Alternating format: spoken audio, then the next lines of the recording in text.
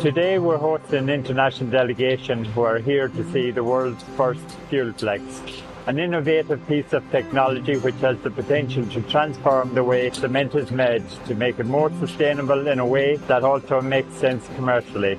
In 2017, we launched our development project on the fuel flex pyrolyzer.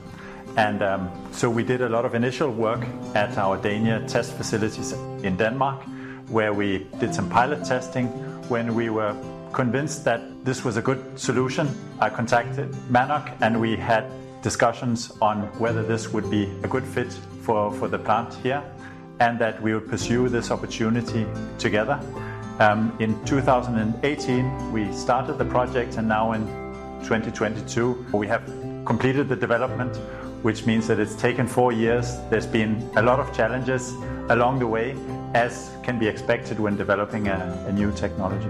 Fuel flex has already gained a lot of interest from the international cement manufacturing industry, with producers from Europe and now Korea making the journey to see the technology in action. The key challenge for cement industry is the decarbonisation of the entire process.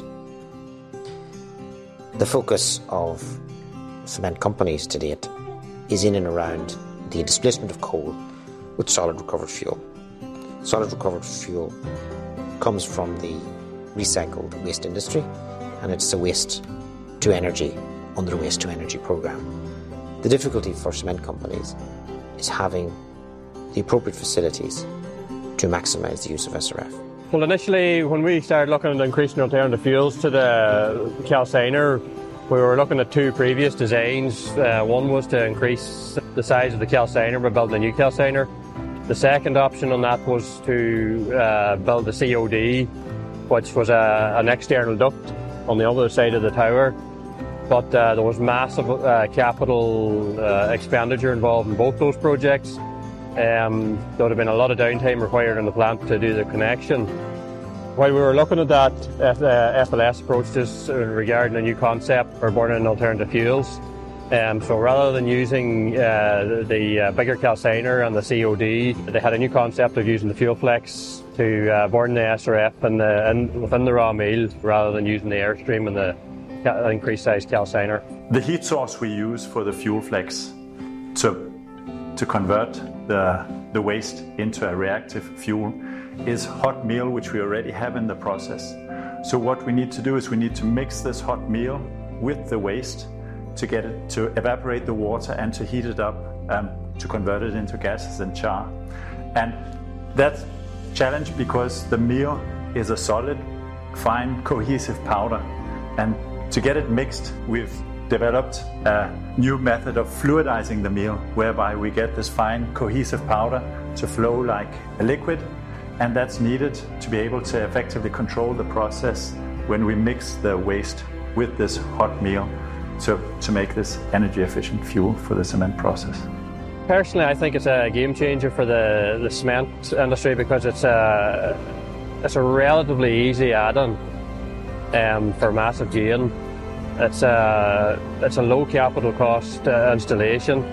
It can be built in the tower while the plant is running. This was all constructed during runtime, and with very relatively short downtime required to connect into the main system. Plus the fact that we can switch it off, isolate it, and run the plant as normal if need be.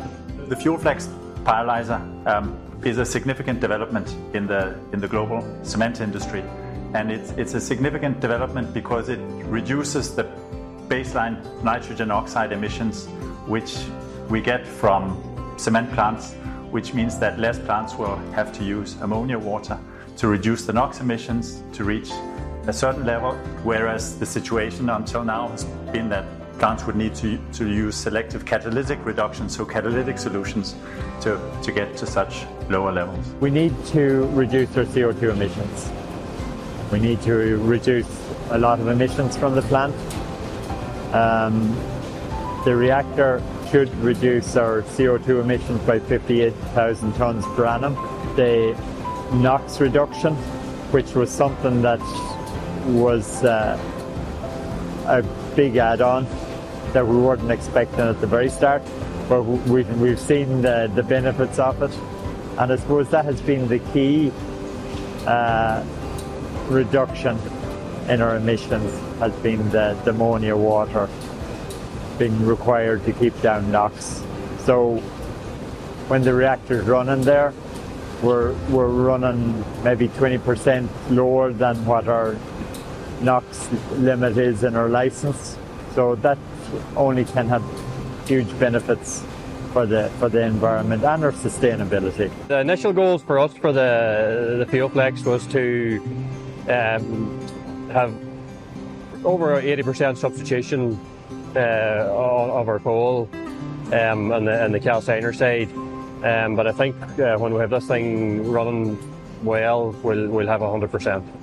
The fuel flex pyrolyzer has two main safety benefits associated with it. The one safety benefit is that you avoid using ammonia, and ammonia is a hazardous chemical. The other part is that for maintenance, then you need to clean out buildups, and so before you can do work, you have to put scaffolding inside, and there's a lot of work and safety aspects of making maintenance on a large calciner. So a smaller calciner reduces the associated safety issues.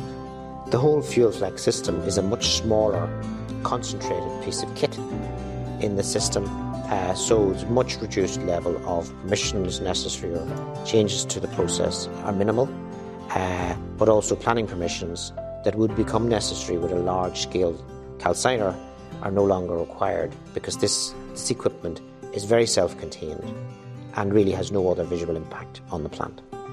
It was a brave decision by Mannok to join FLSmidth on installing and developing an unproven technology.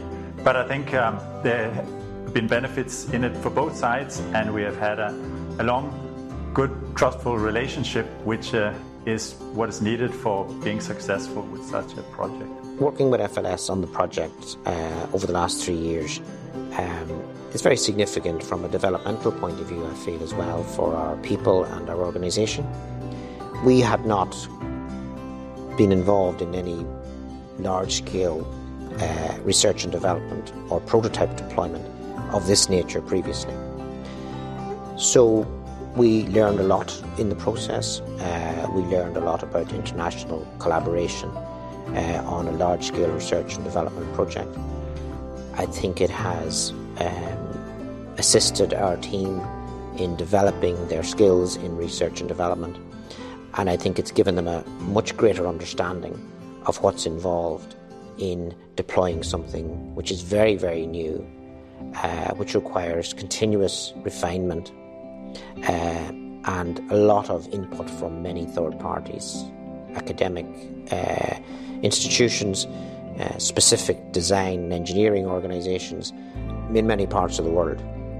So we've learned a lot about that, and I think it's given us a lot of encouragement to further that approach in future projects. Because this is the world first of this kind on the preheater, inevitably there's going to be challenges, and I think we've done very well in collaboration with the FLS to solve the problems, to overcome any obstacles that we met along the way.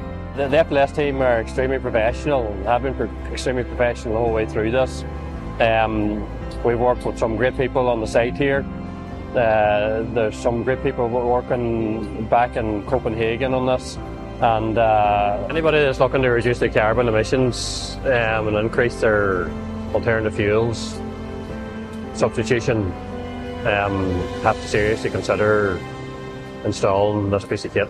There's no doubt that the adaptation of the system will have a significant input on the cement sector, because it will accelerate the move to more and greater levels of coal displacement, and it reduces the cost of doing so practically in every cement plant that is not running the system today. It feels great to have come to successful completion with such an ambitious project here, and I really feel that it really relies on so many people's efforts, capabilities and insights, and not least the will to follow through and make this successful. Our friends in FLS we've been working with them now. I've been working with them personally almost 30 years. So obviously we've all created bonds with these people that we've been working with for so long. We're very pleased to have been involved with FNS in providing leadership in this very important space for ourselves and for the sector. It's a world first in terms of the deployment of the technology and is a significant game changer, we believe, for ourselves in reaching our own carbon reduction targets, but we also believe for the industry. My message to Mannok, to everyone at Mannok who's been involved and everyone in FLSmidth who's been involved in this project, it's a big thank you for the contributions each and everyone has made, and without all these individual contributions we wouldn't have been where we are today.